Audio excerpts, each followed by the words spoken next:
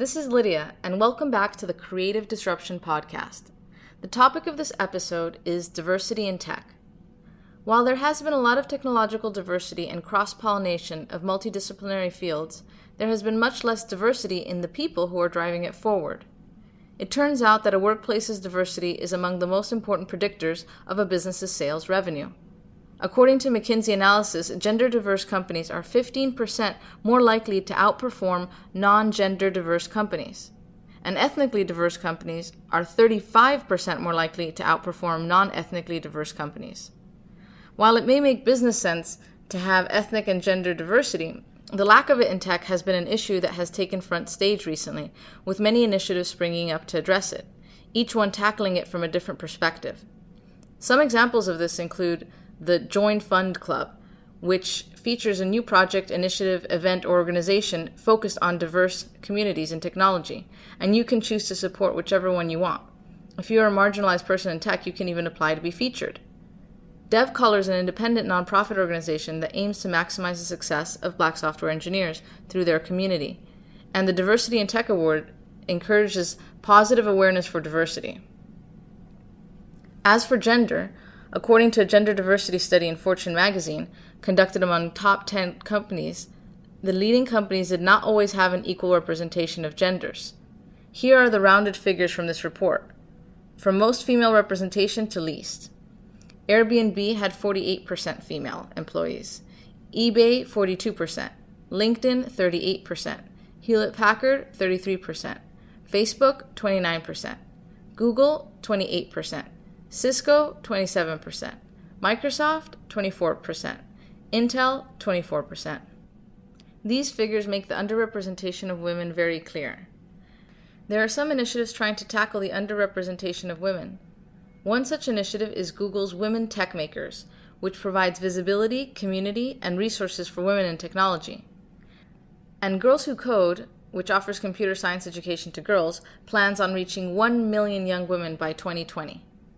The nonprofit Digital Nest wants to make sure that young individuals of all backgrounds are involved in tech. NEST stands for Nurturing Entrepreneurial Skills with Technology, and they do just that by offering high-tech training to youth and adults from 12 to 24 with free access to computers, software, Wi-Fi, and a full range of state-of-the-art digital tools and classes. When it comes to diversity in leadership or public-facing roles, that is easier to gauge for us.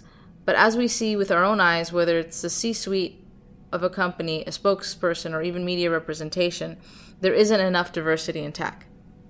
In the gaming industry, there's also a lack of diversity in the characters and their racial and cultural backgrounds. In this episode, we'll hear from the initiative I Need Diverse Games on the diversity challenges in the gaming industry. I'm here today with Tanya. She represents Why I Need Diverse Games. Hi, Tanya. Hey, how are you? Good. Thank you so much for joining us. We really want to know, what is Why I Need Diverse Games? So Why I Need Diverse Games came about because I was literally angry about video games at 6 in the morning a couple years ago, and from that, it's turned into its own little microcosm and community because, I threw out the hashtag I Need Diverse Games on some tweets. And it must have just happened at the right time, and people were feeling the same way because it picked up steam and trended. And as always, I want to give credit to Mickey Kendall, who retweeted it, and she has a very large following on Twitter, so that was a big help in it trending and getting out there. And, it picked up steam, and I gave it its own Twitter account, its own blog, and we just kind of ran with it, and people were feeling the same way because, there were certain things going on in October 2014 that have not yet died down. Mm-hmm. So why were you angry? You said you were... why was I angry? In 2014, and why were you angry? Yeah. Well, I was angry about, just yet more games coming out with the same scruffy white dude, brown-haired, blue-eyed protagonist that, gets the girl or is fueled by fridging a woman for man pain. And I just got tired of seeing that narrative and that trope over and over. And it was also the same year that Ubisoft was like, well, it's too hard to animate women, even though they'd already had games with women. I heard that.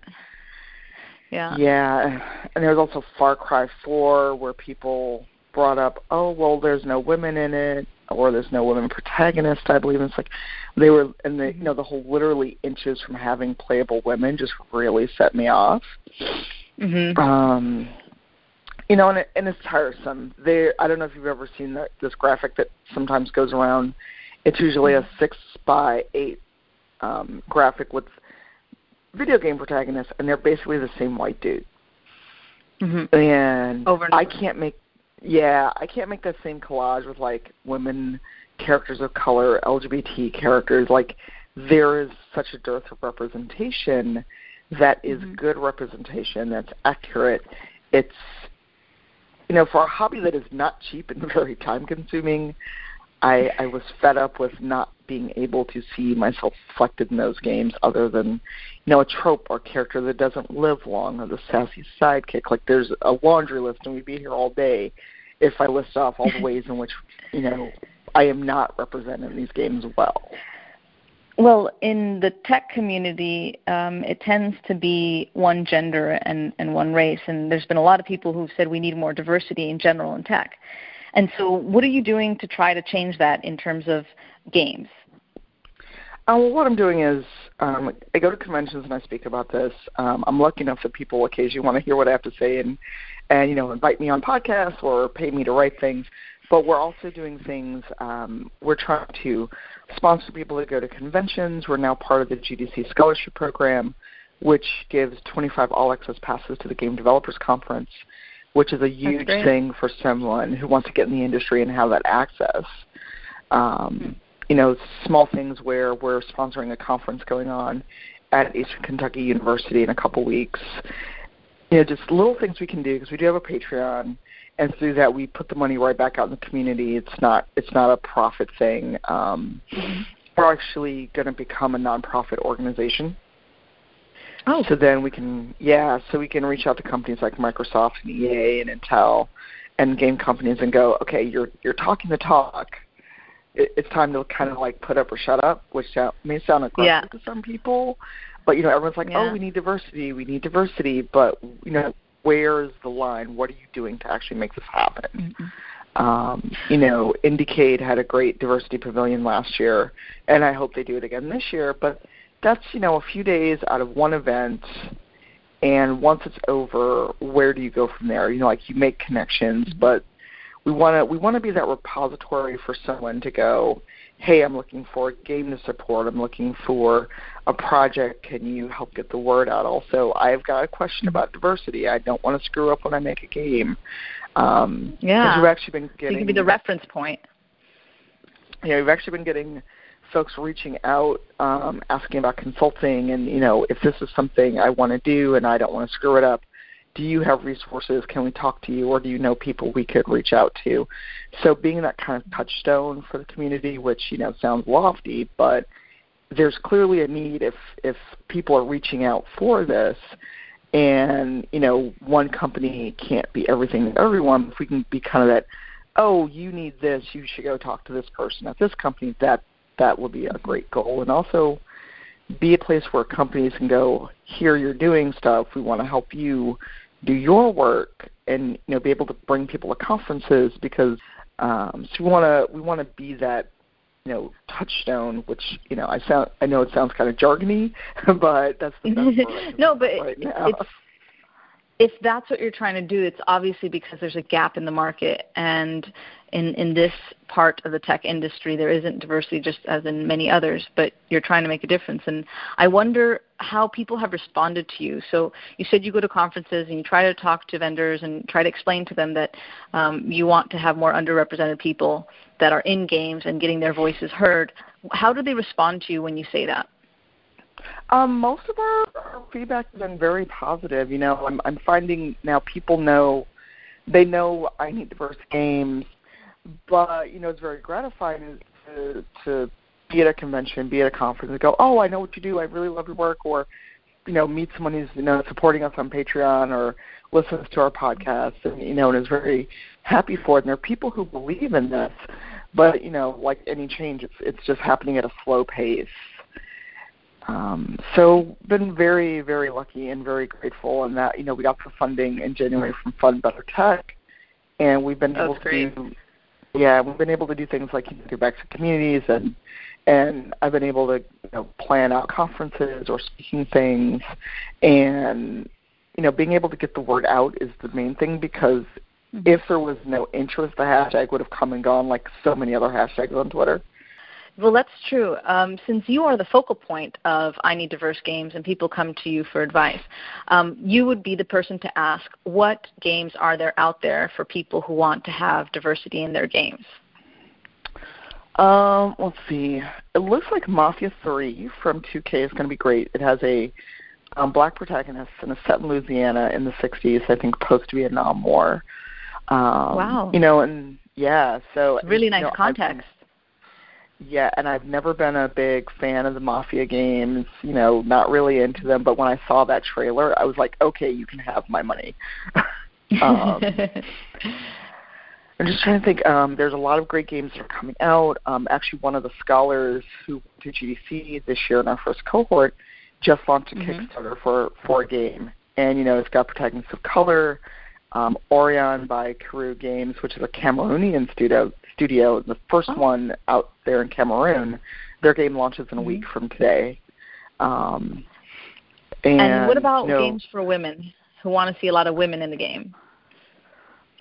Ooh, good question. I know there are going to be people who pick a fight over this, but, Lara Croft, the revamped Lara Croft, is, to me, a good example. I know the 2013 reboot is kind of problematic because there's implied sexual violence, but Lara Croft has always been, a good character for me personally. I'm a huge BioWare nerd, and the fact that you can have a customizable female character is something where I can finally sort of kind of look like me and go save the galaxy or save the world.